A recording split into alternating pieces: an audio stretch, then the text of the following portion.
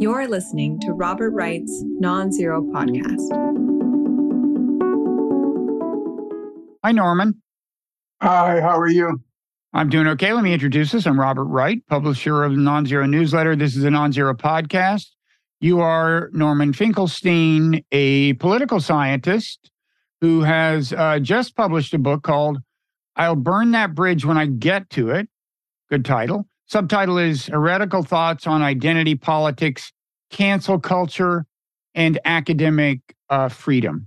Now, this book is a critique of cancel culture. You're not happy about what you call cancel culture, but one distinctive thing about you is that whereas a lot of critics of cancel culture have themselves felt they've been canceled because they've run afoul of what they might call a woke mob, you were canceled because you ran afoul of an unwoke mob. Is that one way to put it? So you were teaching at DePaul University. I don't know when exactly this was.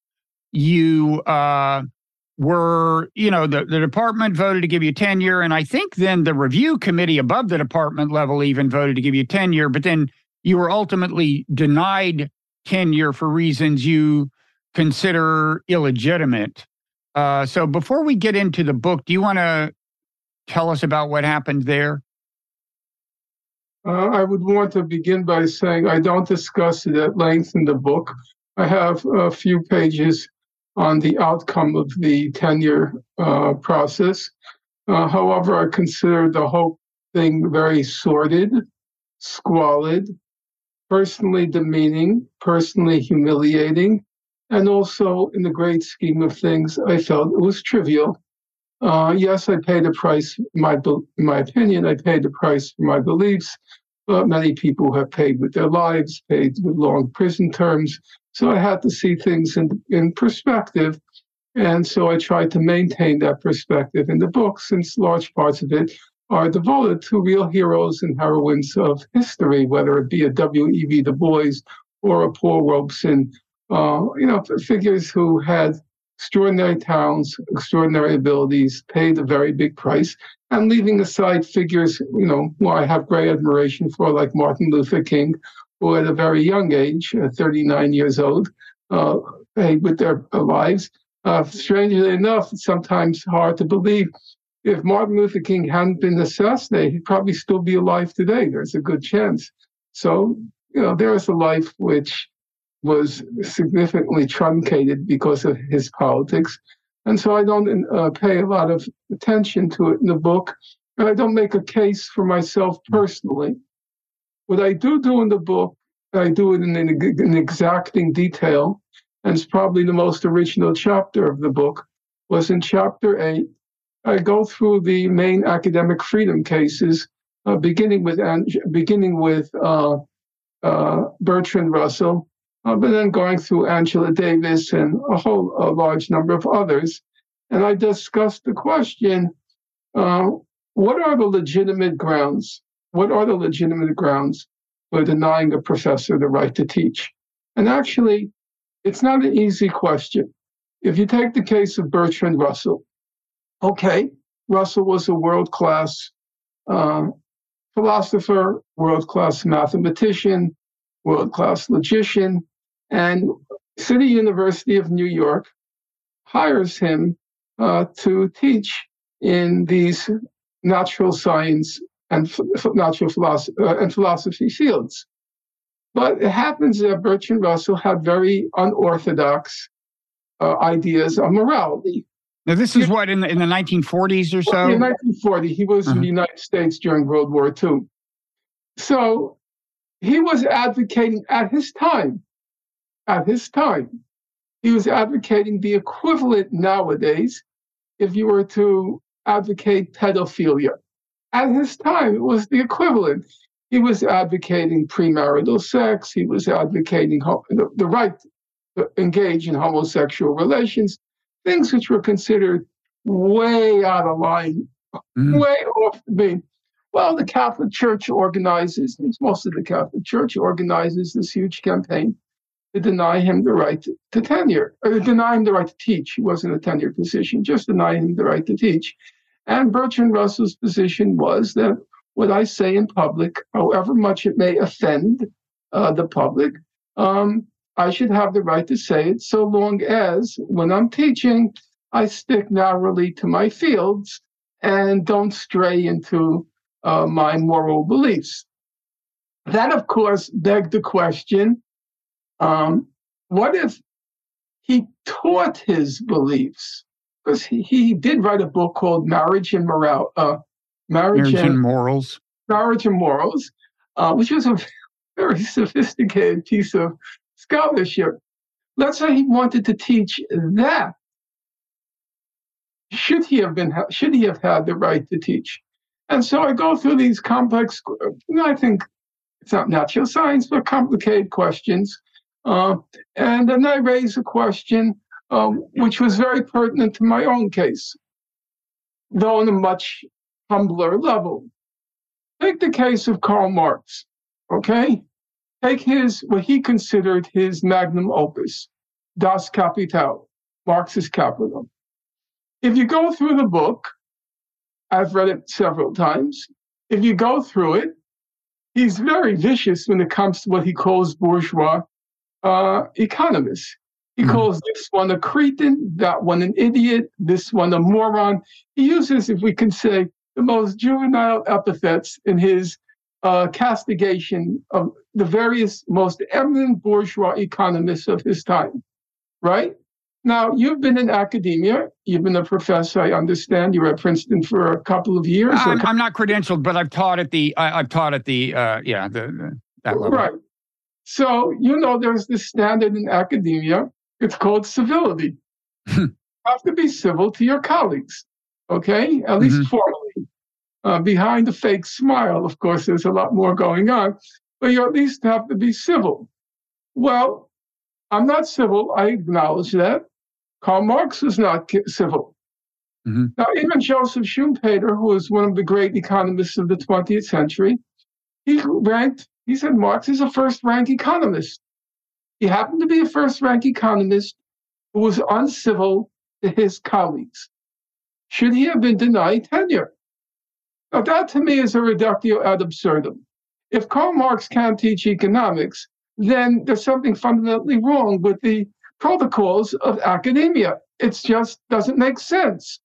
So I look at that case. I was charged with being uncivil. Of course, I never wrote the equivalent of Marx's Capital. I didn't write the equivalent of one chapter of Marx's Capital in my whole life. So it's on a much more humble scale, but it raised the same issues. The poll said it was going to deny me tenure because I was uncivil. I didn't show due deference to my colleagues. And so rather than plead my own case, which, as I said, for reasons I've already gone into, I didn't want to discuss, I looked at the other cases and I asked, are these reasonable standards? Angela Davis, who you may recall, she came under a lot of attack because she was not civil to Arthur Jensen. I don't know how old you are, but Arthur Jensen was a figure in the 1960s. He published a famous article in Harvard Educational Review, and he said Black people are genetically inferior to white people in intelligence. Okay? Well, here's Angela Davis. She studied at the Sorbonne. She studied under Adorno in the Free University in West Germany. Believe it or not, Angela Davis was teaching Kant at age 22 at UCLA. No small achievement. I've tried Kant's Critique of Pure. Good luck with that. Yeah, just trying to get through it. She was teaching it, and I'm told by people who knew her with a very high level of competence. Now, is this woman obliged to respect the scholarship of Arthur Jensen, who's basically saying Black people have the IQ on average of a baboon? Is she obliged to respect, to be civil to him, or, as she did, called him a racist and said he has no right to academic freedom? So I, as I said, what I decided to do, leave me aside. I'll just look at these cases and then let the reader decide what are the reasonable, fair standards for deciding a professor's competence to teach. Okay, but in your case, you don't think civility was the real issue, right? I mean, it's true that you would, I'm sure, concede that you have an edgy way of speaking. If you read this new book of yours, it's clear that you are capable of harshly characterizing people whose ideas you have little respect for. But I do think we should tell the story, give people a little bit of the background. I mean, let me tell you my understanding of it. Okay, so, and I'm actually a little confused about, even if we assume that the civility thing was not the real issue, the question of what the underlying issue was is not totally clear to me. So you had two kind of bodies of work.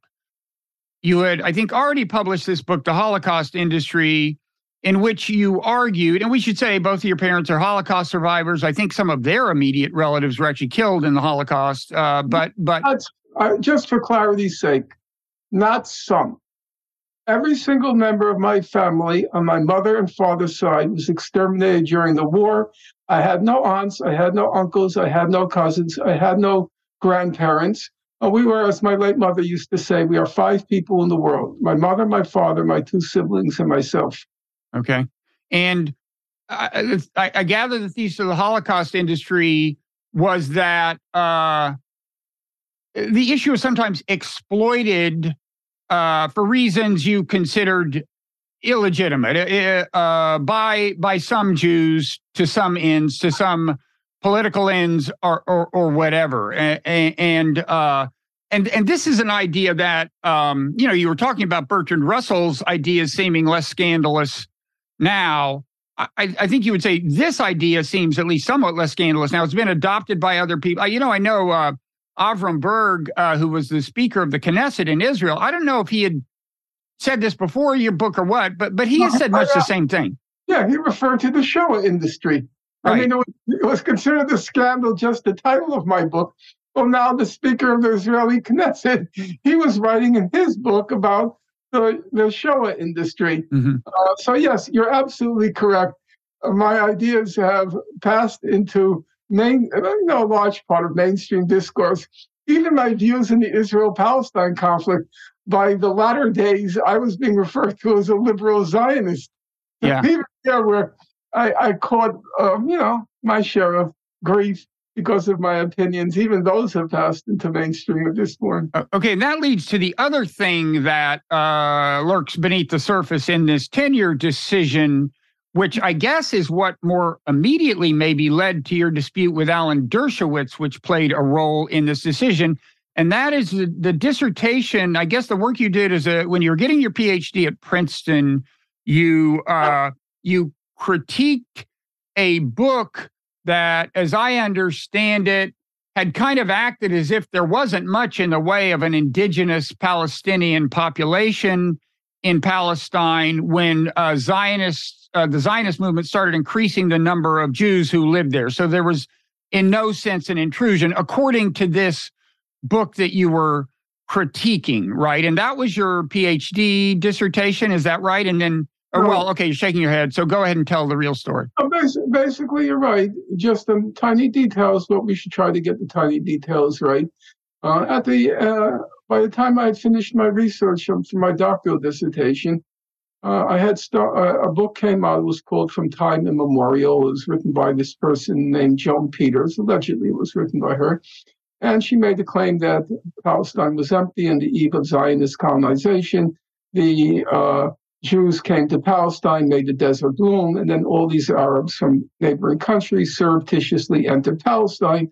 And so they weren't really Palestinians, they were just Arabs surreptitiously entering the area. It wasn't so much important. The book wasn't so much important as a book in itself. It was the kind of endorsements it got. It became a national bestseller, instant national bestseller. It got these glowing endorsements from Barbara Tuchman, Saul Bellow, Elie Wiesel. It was a kind of the who's who of the Jewish intellectual class. Lauded the New Republic, Martin Peretz. He said, I know him well. He said there wasn't a single factual error in the book. which was technically true because there wasn't a single fact in the book. It was all just science fiction. And I had been, if you want the background story, I had been a Maoist in my youth, and my belief system collapsed when Mao Zedong passed away, and then the whole system was overturned. And so I was very cautious about believing or not believing anything. I really had to examine the facts. And when the Joan Peters book came along, even though I had done a lot of scholarly research already, I thought maybe it's true. Maybe I've been fooled again. I've made another mistake. And you know the expression, once bitten, twice shy. I wasn't going to take a chance of making a fool of myself again. And so I sat down and I methodically, just 1 second. This happens to be the original edition. I sat down and I went through the book. As you can see, I went through every page, every footnote, 1,853 footnotes, went through them, and there was a demographic study that was the core of the book. And the demographic study was endorsed by the leading population specialist at the University of Chicago. And the endorsement is in a letter at the end of the book, and that's very daunting. You know, I'm a graduate student, University of Chicago. Demographics is a very esoteric subject. He says her findings are correct. So I took a deep breath and plunged into the book, plunged into the math, sat down in my bed every night when I came home from work with a notepad and a piece and my pen, and did the calculations, did the calculations, did the calculations, did the calculations. And then at some moment I had that eureka moment. I discovered the fraud. And that kind of made my name at a quite early age. See, it was an actual fraud in the sense of just like making up numbers, yes, the numbers were faked, and it's a large book, and in order to prove a thesis of that kind, you're going to have a lot of trouble finding evidence. There was nobody there, so there had to be an awful lot of forgery to fill 400 pages with a completely lunatic thesis.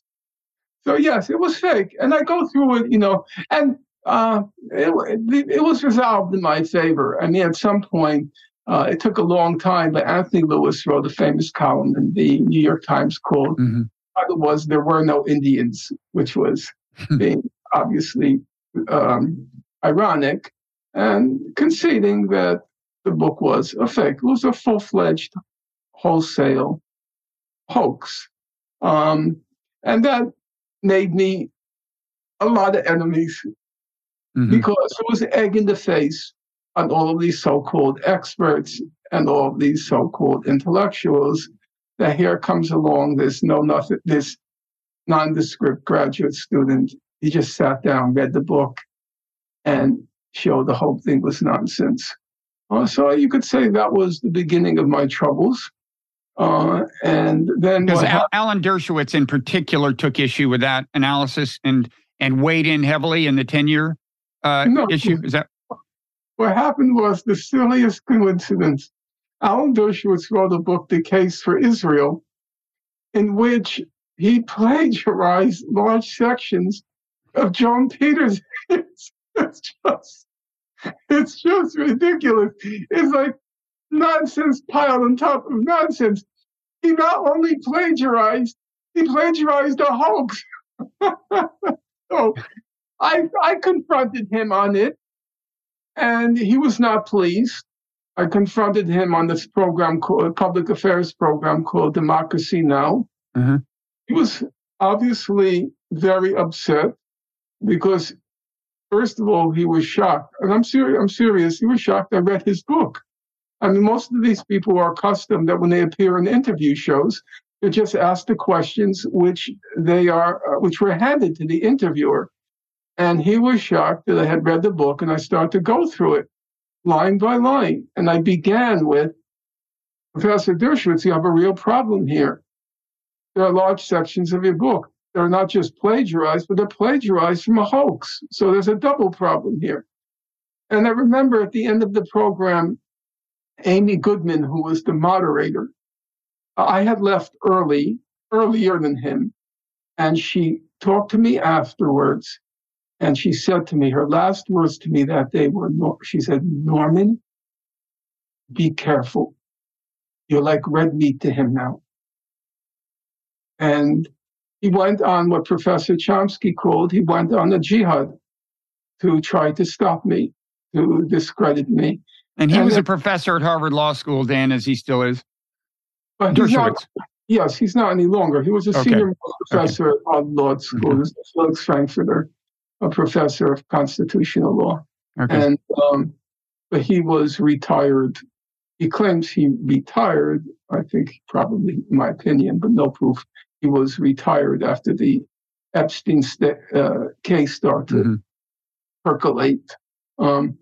But he weighed in my tenure case in a very big way. And also, if we want to speak faithfully to the facts, DePaul was a Catholic university. And I was being accused of being a Holocaust denier and also which isn't even remotely true, right? I mean, there's a simple way to test that question, in my opinion. The question is, given my family history, if I were a Holocaust denier, I'd have to be certifiably insane. I would have to be certifiably insane. My father was in Auschwitz, the Auschwitz Death March. My mother was in Majdanek, in 2 slave labor camps. Both of them were in the Warsaw Ghetto. Every single member of my family on both sides, apart from my mother and father, were exterminated. If, in light of that family history, I were a Holocaust denier, I would have to be certifiably insane. I'd have to be clinically insane. So then you're the one to judge. You're listening to me, you're talking to me, your viewers are listening to me. Do I appear to be clinically insane? Is this the persona of a person who's clinically insane? But that's what was being said. And DePaul is a Catholic university, and having me on its faculty, speaking honestly, I'm a huge millstone around their neck because of my public reputation. I'm an albatross for them. And so, given my public reputation, Professor Dershowitz or no Professor Dershowitz, they wanted to get rid of me. And they used the claim of civility, but as I said, I don't think that's a reasonable standard, and I don't think that was the real reason. Okay. So as you say, you most of your book is not about this. You do retell this story there in greater detail, and it's interesting. So I want to move on to the rest of the book. But first, I want to say that one thing I admire you for is at the very end of the book, you say, since this happened in, I think, 2007, you've had trouble getting gainful employment. You are now teaching at is it City University or City College as an adjunct right now in New York? Different branches of the City University of New York, Brooklyn College, Hunter College. They've enabled me to do some occasional adjunct teaching. But still, this was pretty devastating career-wise. And you say at the end of the book, am I bitter? Yes. Am I defeated? No. I admire you for saying you're bitter, because there are so many people bitter about so many things, including me, and they usually deny it. And the fact is, bitterness happens, and you just try to cope with it. So if you want to say anything else about that before we move on to the other parts of the book, feel free. I just wanted to say what I say in the book. I have no regrets. And the reason I don't have regrets is, contrary to widespread opinion, I'm actually not impulsive, and I'm not very spontaneous. At each juncture in my life's journey, I was very careful and reflective about whether I should do A or whether I should do B. And I understood the consequences of doing B. I was not blind to those consequences. I understood them. And I made that decision to do B. So I can't legitimately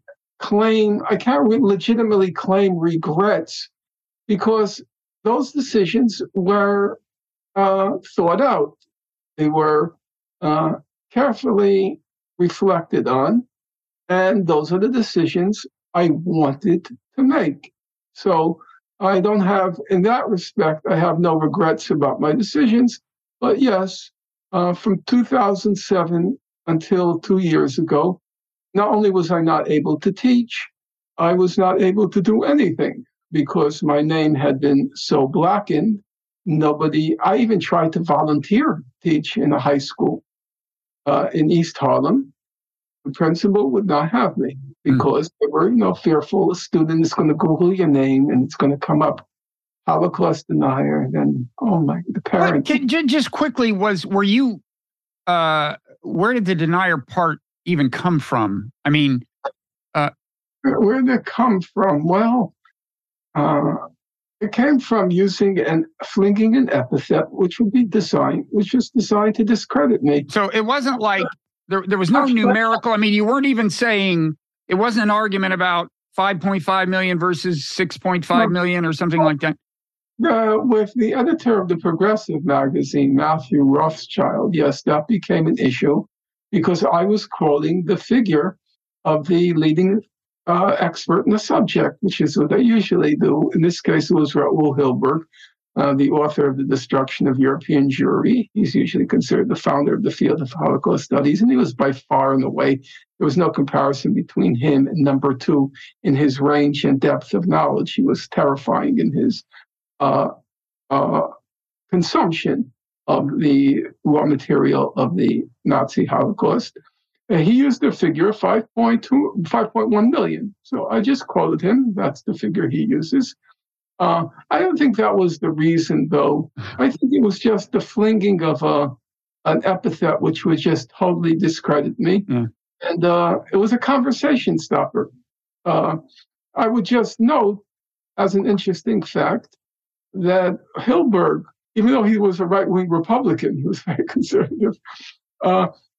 He swore by the Wall Street Journal. Hilberg turned out to be my biggest defender. And he said, I told the truth, and I was paying a price. He said it was obvious I was paying a price, but he said that my place in history for writing history is secure. I do my homework. I'm not a great mind, but you know what Edison said, genius is 1% inspiration, 99% perspiration. I perspired. I didn't get that 1%, but there was a lot of perspiration. Okay, so as I said, although you come from the left, one of your big formative influences was Noam Chomsky, whom you came to know well. You in the book criticize a certain amount of pressure that is seen as coming from the left. Sometimes you under the label woke or whatever, to, in your view, suppress speech. Do you want to talk about what some of your main complaints are? Well, in the book, I decided to do what I think I'm most effective at, which is I'm pretty good what people label me a forensic scholar, which is I go through the logic of an argument, I go through the evidence on the argument, and I try to see whether the argument, if there is an argument, if it holds.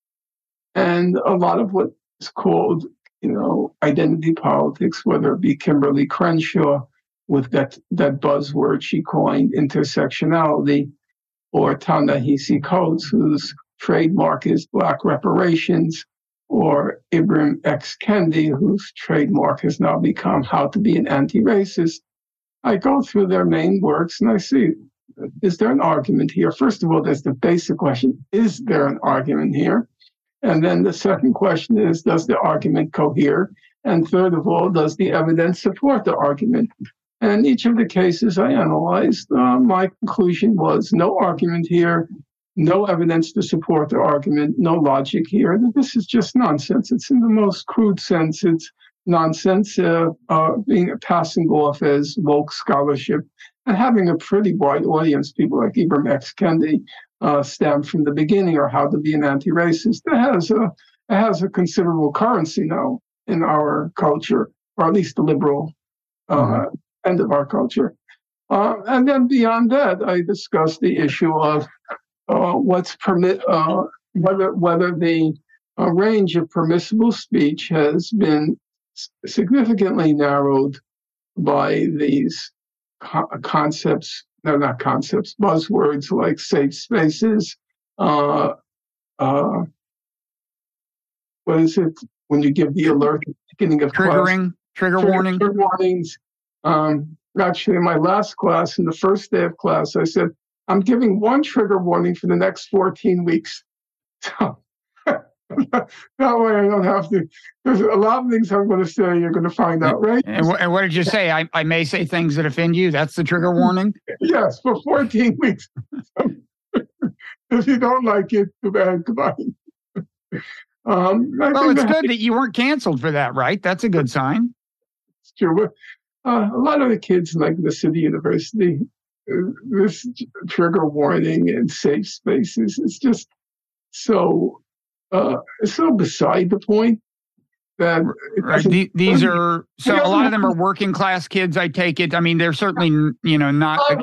They're both working class, and a lot of them, because it's City University, they're first generation college. Their parents are immigrants, so they have much bigger fish to fry, so to speak, than their pronouns. But if you're in a comp lit class, in graduate school nowadays, and I've had students and I've had friends who've gone through that. It's a horror show. It used to be I don't know how far you went in your formal schooling. It used to be the first day of each seminar, you go around the room and each student would talk about what their intellectual interests are. A little bit presumptuous, a little bit hoity-toity, but you're supposed to talk about what your intellectual interests are. Nowadays, you go around the room, the first thing is you're supposed to name your pronouns. And if you don't want to name your pronoun, it becomes a source of, class contention. You mean if a student says, I don't want to talk about that, they come under pressure? Yes, and I've heard stories. And I had a friend who, believe me, this is not just bi-coastal stuff. I had a friend who studied in Louisville. He went to study English literature. And it was a class almost all of women except for him. And all they wanted to talk about was their sexual identities, whatever the subject matter is. He dropped out after a year. I said, no, stick it out for 2 years, keep a diary, it would make a great book. Said, nope. No, Knoxville. It wasn't Louisville. It was Knoxville, Tennessee. He said, I can't do it. And in those ways, it's had a really, I think, a pernicious and very dispiriting effect in academia. Because people go in, they do want to learn. There's a terrific underestimation of City College working class kids.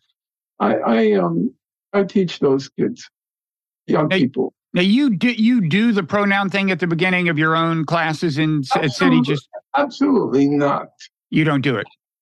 No, absolutely not. And you haven't gotten into trouble for not doing it? No, but I have made a point of saying this is a classroom. It's not a dating app. And I am not interested in your pronouns. That's just not, it's your personal business. It's not my business. This is a classroom. I'm here to teach. I have subject matter, and I'm interested in how your brain thinks. But as a practical matter, you will wind up using pronouns to refer to them, right? And you may say, well, you may look at one student and say, but he just made the point. So listen, I'm going to be honest with you. You do your darndest to just keep using the first name. Sometimes there may be a slip, but I am not. I'm going to be perfectly frank with you, and I know it can get me in trouble even on your program. I'm serious about that, and I do worry about it because I love to teach. I will not refer to a student as a they. You won't? I will not do it because I find it denatures the English language. It turns me into an object of ridicule. You say, I'm showing respect for the student, maybe, but I think it also turns me into an object of ridicule. Look, Norman's now saying they. And then it becomes a distraction in the class because the person is not a they. I have a little credo. You show me two assholes and I'll call you a they. But until then, I wouldn't recommend saying that in class. So I consider it as a matter of personal dignity, my personal dignity, that I am not going to say something which is manifestly untrue. The person is not a they. And the moment you concede ground on that point, out of so-called respect for the student, then your whole credibility, in my opinion, your whole credibility as a professor is diminished. It's like this guy is going along with a fad, that he is compromising his integrity as a professor. That person is not a they. Okay, but what about two questions, I guess. One is there are colleges, City is not one of them, but where your credibility among students might be enhanced. I could probably show you a seminar at some college where you're going to lose the respect and attention of the students if you don't say they. But more substantively, just what about the argument that, like, look, language is just a convention. And if they comes to refer to a student who was born with one kind of genitalia, but found themselves not identifying with the expectations associated with that classification, and it became, and look, I'm honestly agnostic. I don't know. It was easy for me. I just felt like a guy, but I know there's all kinds of people in the world who have different experiences and different things. And so I'm certainly willing to concede that this could be a very deep and emotional thing for somebody. They can struggle with it. They don't feel that the identity that people are assigning them is the one that they're comfortable with, and so on. For whatever reason, they say, I'm a they. And, it doesn't seem, go ahead.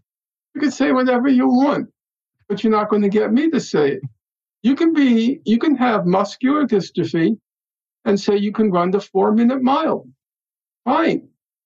You want to say that? Fine. Daniel DeVito could say he's the tallest guy in the class. If he wants to say that, that's fine. But you're not going to get me to say it. Yeah, but I mean, this is a little different from that. I don't really believe it's different. I think when we used to fill out forms, we would have a certain section of a form which had standard, what you might call relatively stable identifying questions. Eye color, hair color, height, weight, date of birth. Those are what we call relatively stable identifiers, okay? And there was one called sex. Now you can't find sex anymore. Everyone's politically correct. Even the Supreme Court, if you read their decisions, now it's just gender, okay? You had one called sex. And you had two boxes, M, F. That's it, just like eye color. You had brown, green, hazel, whatever they had at that time, okay? And a pronoun, there are two pronouns and there are two sexes, and the pronouns just refer to the sexes, relatively stable identifiers. That's all it is. I'm not insulting anyone. If I'm calling you a he, it's not like I'm calling you the N-word or I'm calling you a cunt or something. It's just a relatively stable identifier. If I say you have white hair, which is what I have now, the few that remain are white, I'm not insulting anyone. That's just your hair color. And so the pronouns merely refer to your sexes. And what you want to do with your sex is it's your business. Go ahead. I don't care how you dress. I don't care how you walk. I don't care about anything. And I don't see why it's an issue. I don't even see why anyone is even talking about it. It makes like as if you're insulting someone. I am not insulting someone if I say I don't think if you have muscular dystrophy, you can run the 4-minute mile. I don't think that's an insult. And I don't think if I say Danny DeVito, he should be in the gym line. We used to line up in gym class by size, and also in class because of being able to see the blackboard. Short people in the front, tall people in the back. It's not insulting to say if you're short in the front, even if you want to believe you're tall. Yeah, I mean, I'm not sure these are factual questions in the same sense. I mean, the question of what kind of genitalia you have is a factual question. Yes, and I feel the pronouns just refer to what's called your reproductive system. If you're a he, you have a male reproductive system. If you're a she, you have a female reproductive system. End of story. Not casting any aspersions on anyone's character, not casting any aspersions on anybody's self-identity. You could be whatever you want.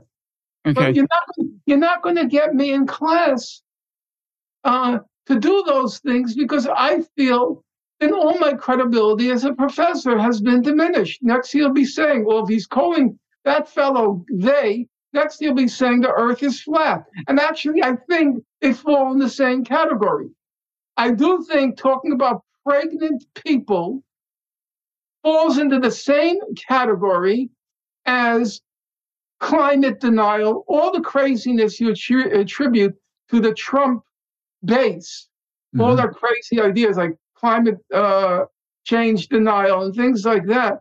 Well, I think talking about people who menstruate is crazy. You know what? You mean saying that instead of saying a female or a woman? Yes, men don't menstruate. End of story. Please don't start with me. I was a very popular child as a kid. I got invited to a lot of bar mitzvahs. Now, it's true as I got older and I got more politically radical, I was less popular. But none of my male friends invited me to their baby showers. And there was a reason for that, because they didn't have a baby. Maybe I was less popular, but it's also because they didn't have a baby, and they didn't have baby showers, because people don't have babies. Women have babies. Please stop it. You're just torturing me when you're forcing me, coercing me, browbeating me into saying things which are as ridiculous as climate change denial or the earth is flat. Yeah, I mean, I'd be willing to have a longer argument about whether whether this is a factual question in exactly the same sense. In other words, I think there are societies on the anthropological record that maybe, they have these androgynous characters who play some kind of shamanistic role or something. I'd be interested in looking into how they handle it linguistically. But I'm not. I'm just. I'm all for androgyny. I'm all for drag, cross-dress, whatever you want. Do whatever you want. But that doesn't change your hair color, eye color, date of birth, or your sex. No, it doesn't change your genitalia unless you do it surgically. I agree. The one thing I do like about the they convention is just as a matter of grammatical convenience. There was this thing where when you're referring to somebody and you don't know their gender, it used to be the convention that you would say he. And then feminists understandably complain. And so you started saying he and she, and that's just a pain. They is shorter. It's like one word. I totally agree with that. And that brings another point. Language has, if you care about language, it has many facets. One is the definition of a word. And definitions of a word are not sufficient in order to judge the appropriateness of a word. It may be correct in your thesaurus, and it may be correct in your dictionary, but it may not work in a sentence. So you have to have context is important for language. A second thing that's important for language is melody, how it sounds. Its rhythm is important. You read the sentence, does the word work with the rhythm, the sound of the sentence? A third thing in a sentence is calligraphy. It's not the equivalent of Chinese calligraphy, but how a word looks on a page, it makes a difference. If you start having all of these slashes, it just looks ugly. What do you want me to tell you? It looks ugly. So I never liked the he, she, and I do use the convention now. Of they to refer to an unidentified singular pronoun, right? Yes, I do use that convention. Good. That to me is a question of language, of which one aspect is how it appears. It's visual, how it appears on the page. You know that when you start using too many slashes, it looks ugly. The problem with the wokeness is they don't allow for the gradual, organic evolution of language. Of course, it occurs. I have no doubt about it. They take up their crowbar, they take up their chisel, and they push these pronouns or these slashes into sentences, which is just like taking a wrecking ball. It's a wrecking ball to language. It's so ugly. It's so repellent to the eye, to the ear. It's so ugly and repellent. And I have a real problem with that. I have a real problem when people who've never read a novel, literally never read a novel, are dictating the norms of language. I think that's a very big problem. But I recognize language evolves, and I recognize that a lot of what may seem out of bounds makes language more colorful. I have no problem with that. And it makes it more lively. And there have been wonderful additions to our language, whether they are Yiddish additions or African American additions, which have done wonderful things for our language. But it wasn't done with a gun to your head. It was done through the normal organic process of how language evolves. Yeah, I would think sometimes language evolves under pressure, kind of. But I take your point that this is pretty abrupt, and I agree. Look, as a kind of old person, I do wish people would just cut me more slack in terms of my sheer ability to completely reorient the way I conceive of certain things. You know, it's like, can I get some kind of old age exemption or something? But let me ask. Let's move to something else quickly. There's a couple of things I want to touch on because I know you've got to go in 15 minutes. So you mentioned Ta-Nehisi Coates' argument for reparations. You also mentioned Ibram Kendi's stuff, and I don't know if you mentioned it, but your book does get into Robin DiAngelo, who's kind of, I guess, among other things, wrote kind of something that's used in some corporations as a Bible to how to handle diversity issues. It seems to me, I had thought of, Robin DiAngelo and Ibram Kendi as more involved in speech policing per se than Ta-Nehisi Coates, right? He's making an argument that you can take issue with on reparations, but I hadn't thought of him as somebody who's trying to enforce an orthodoxy about speech in quite the way the other two are. Does that make sense? Sure. Ta-Nehisi Coates represents another aspect of cancel culture, and that is the creation or fabrication, maybe fabrication is too strong a word, the turning of certain political issues into litmus tests. And the Ta-Nehisi Coates litmus test became Black reparations. Do you or don't you support reparations for Black people for the period of slavery? And also, if you read Coates's article for after slavery, the various forms of, for example, he goes into some length in housing segregation in Chicago and the fact that Black people weren't eligible for certain of the New Deal programs by reason of race. And this became a litmus test on the woke left. And I have two problems with it. Number one, the political problem. It was used as a device to derail the Bernie Sanders class struggle, we can call it class struggle platform, because Bernie had a goal. You can agree with it or disagree with it, but it was a clear-cut goal.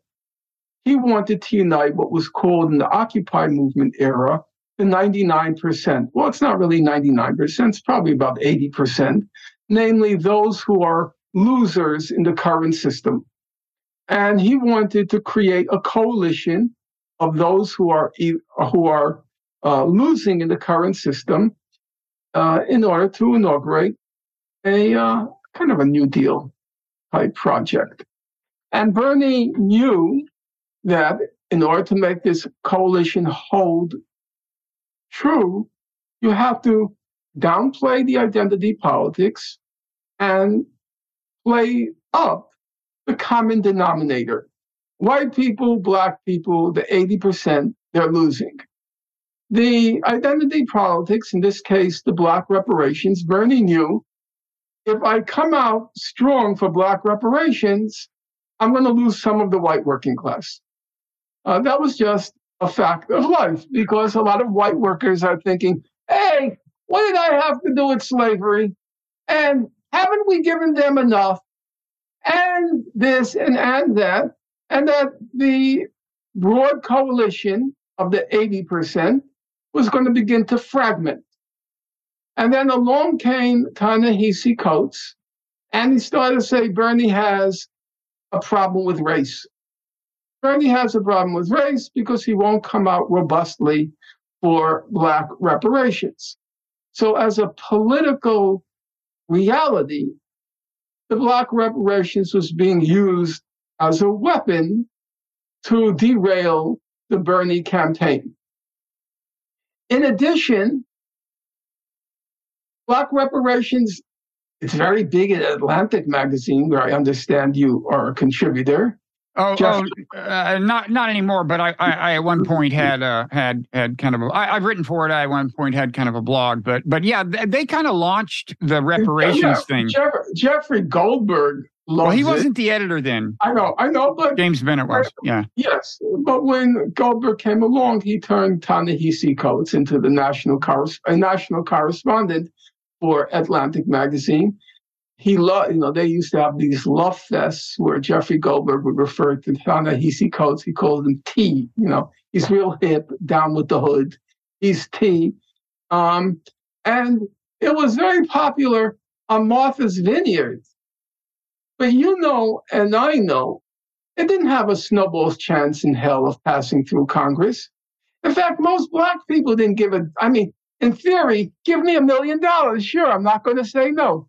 But it's not going to be my main issue. The main issue is jobs, healthcare, the Bernie Sanders platform. And so these kinds of slogans had no practical political application. They were just a form of branding. Look at me. Look how cool I am. Look how radical I am. And you could be cool and you could be radical, like most people, I suppose, on Martha's Vineyard are. And it doesn't cost you anything. What does it cost you? And Ta-Nehisi Coates became, like Angela Davis, unfortunately. He became one of the, Angela Davis was once one of the 10 most wanted, FBI's 10 most wanted list. And now she's on Martha's Vineyard, 5 most coveted list. These are, because she speaks about another completely irrelevant issue. She talks about prison abolitionism. Well, is prison abolitionism on our agenda now? Assuming the human race survives for the next 10 or 20 years, which is a big assumption, will it be on the agenda in the next 10 or 20 years? What does it have to do with anything? Abolition of prisons. Marx, I'm a Marxist. I remain whatever it means anymore, but okay, I still think Marx's ideas are worth serious consideration. So Marx talks about the abolition of money. In communist society, we're going to abolish money, right? So right now we're facing a major economic impasse for the 80%, right? The system is not working for them. They're actually regressing. Even now, they talk about full employment. They say we have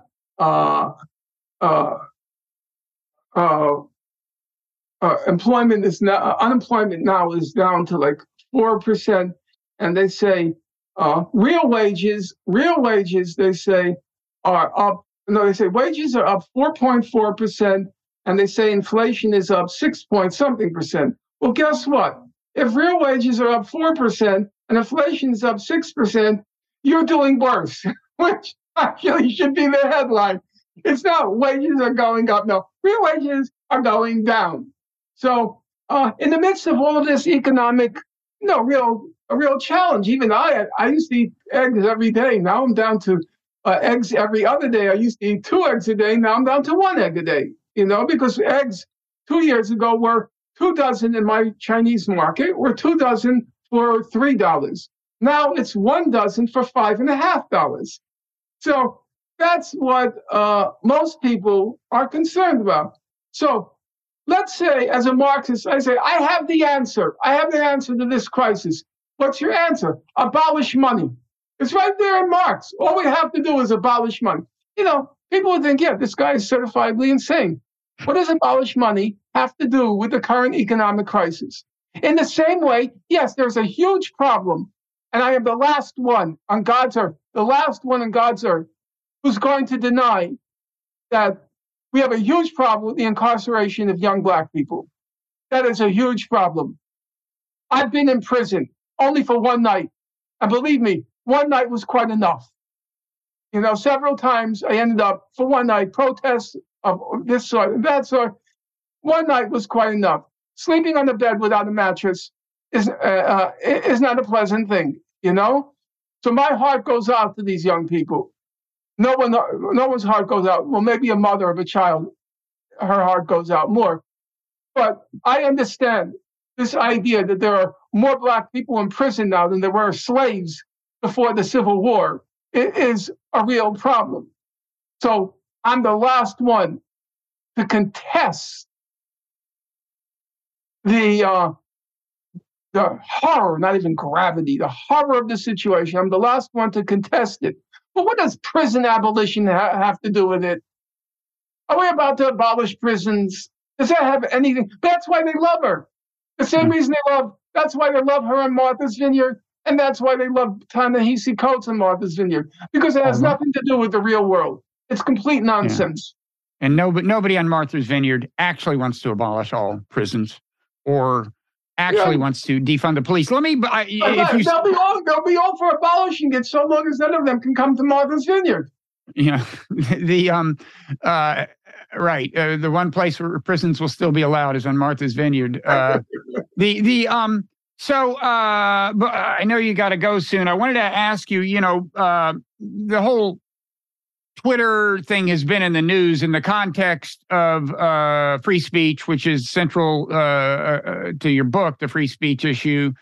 One of the people who has come to be associated in the public mind with the kind of defense of untrammeled speech on Twitter is Bari Weiss, because she was chosen by Elon Musk to be one of the journalists who went through and combed the practices of the past regime to look for instances of cancellation and so on. Early in the book, you talk about Bari Weiss and raise questions as to how consistent she's been in her defense of speech, and that's related to some of the issues that got you in trouble early on. So what's your argument there? I'm going to be short in this question. First of all, I've never been on Twitter. I don't even know what Twitter is. People send me what they call this thing called tweets. Makes me cringe. I'm never going to cite a person's quote unquote tweet. It just feels like it lowers the intellectual quality of something I'm writing.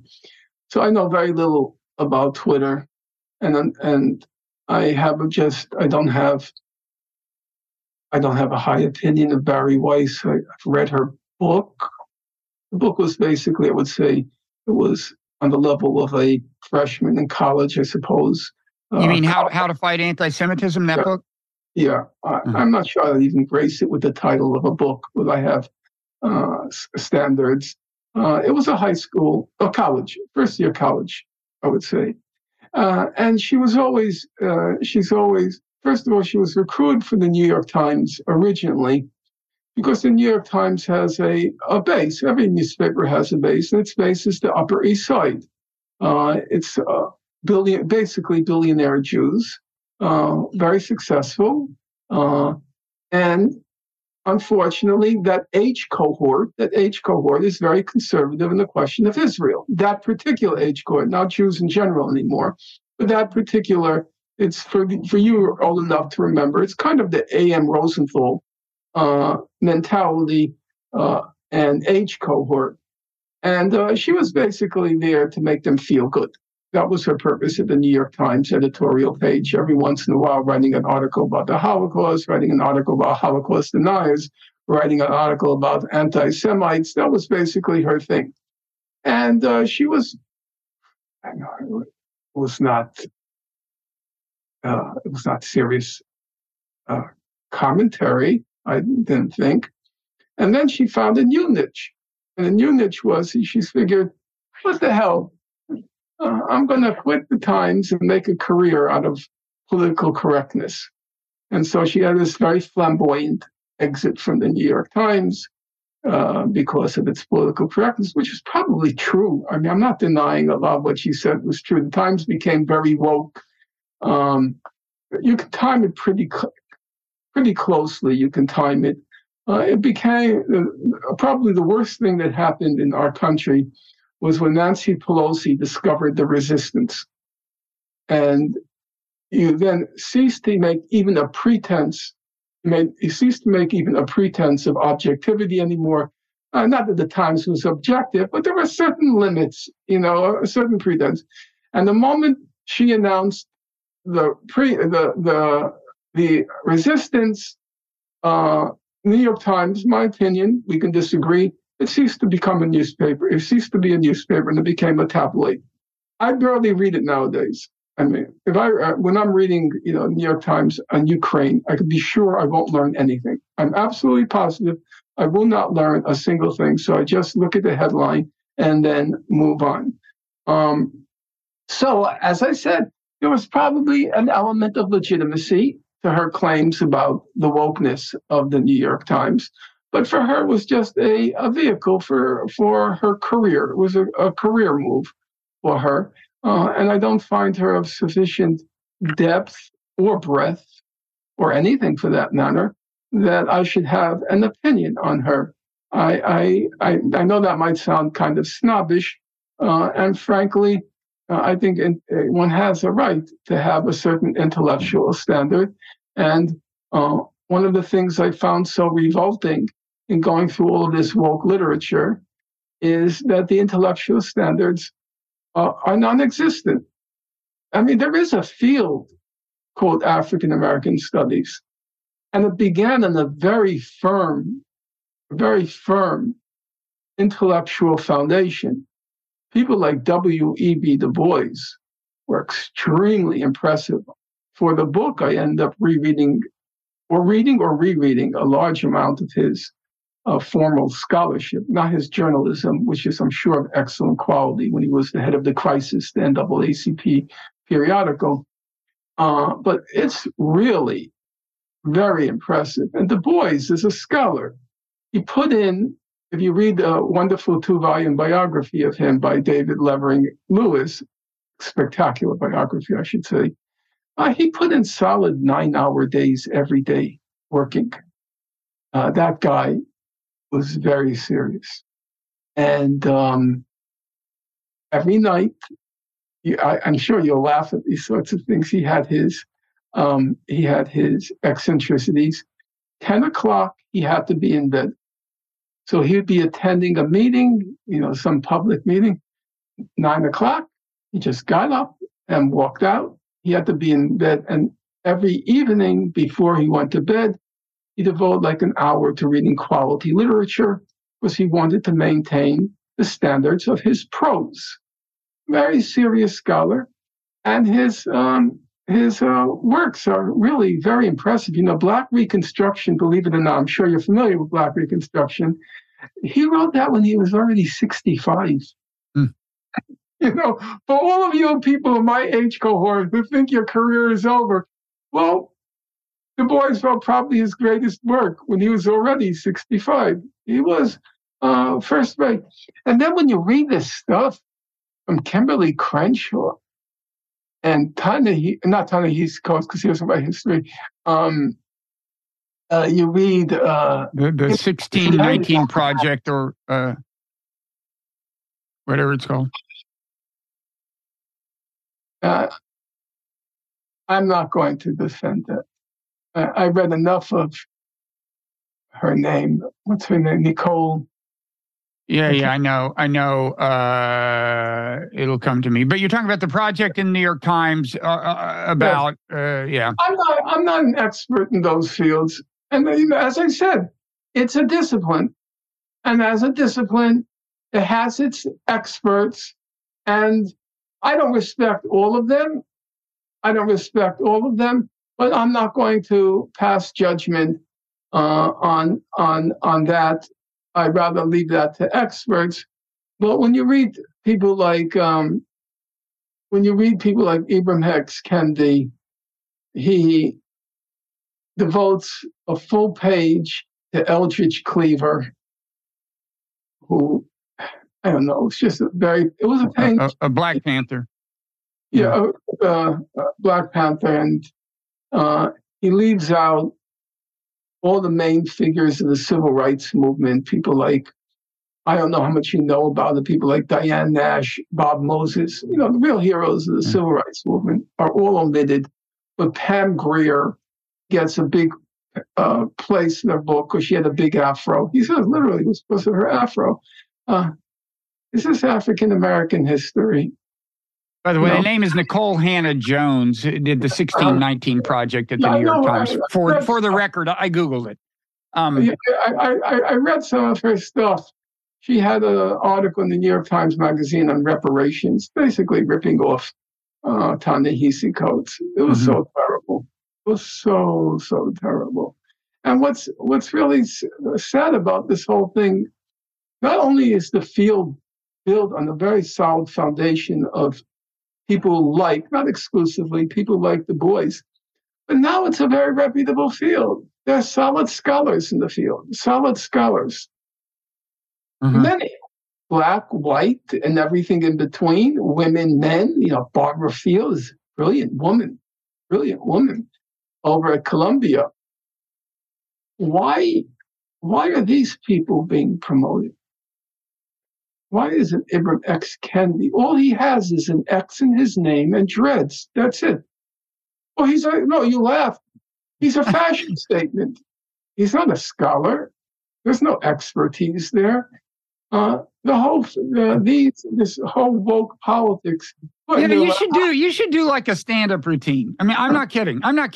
You should. You're in New York. There are comedy clubs. There are. I think some of these lines would be warmly received. I would last about 5 minutes. Well, there is that problem that you would be ushered off stage. There is that problem. I'm happy to come on again at your leisure, but I have to run to the hospital because I have to have a colonoscopy.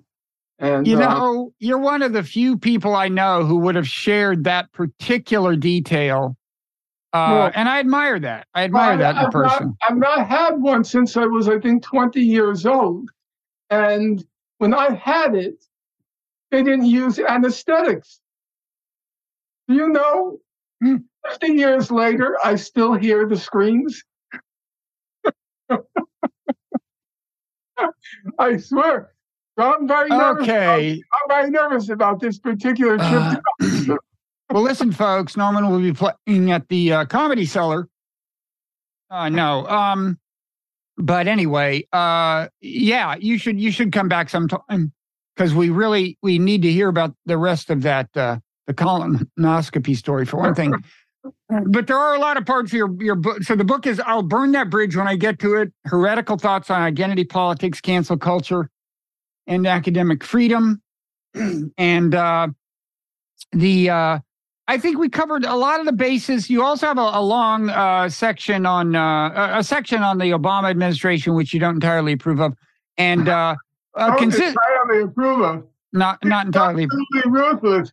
Yeah. And longest chapter in the book. Yeah, and a consistent theme in the book, as people may have guessed, is that you don't pull your punches. Thanks. Listen, enjoy the hospital.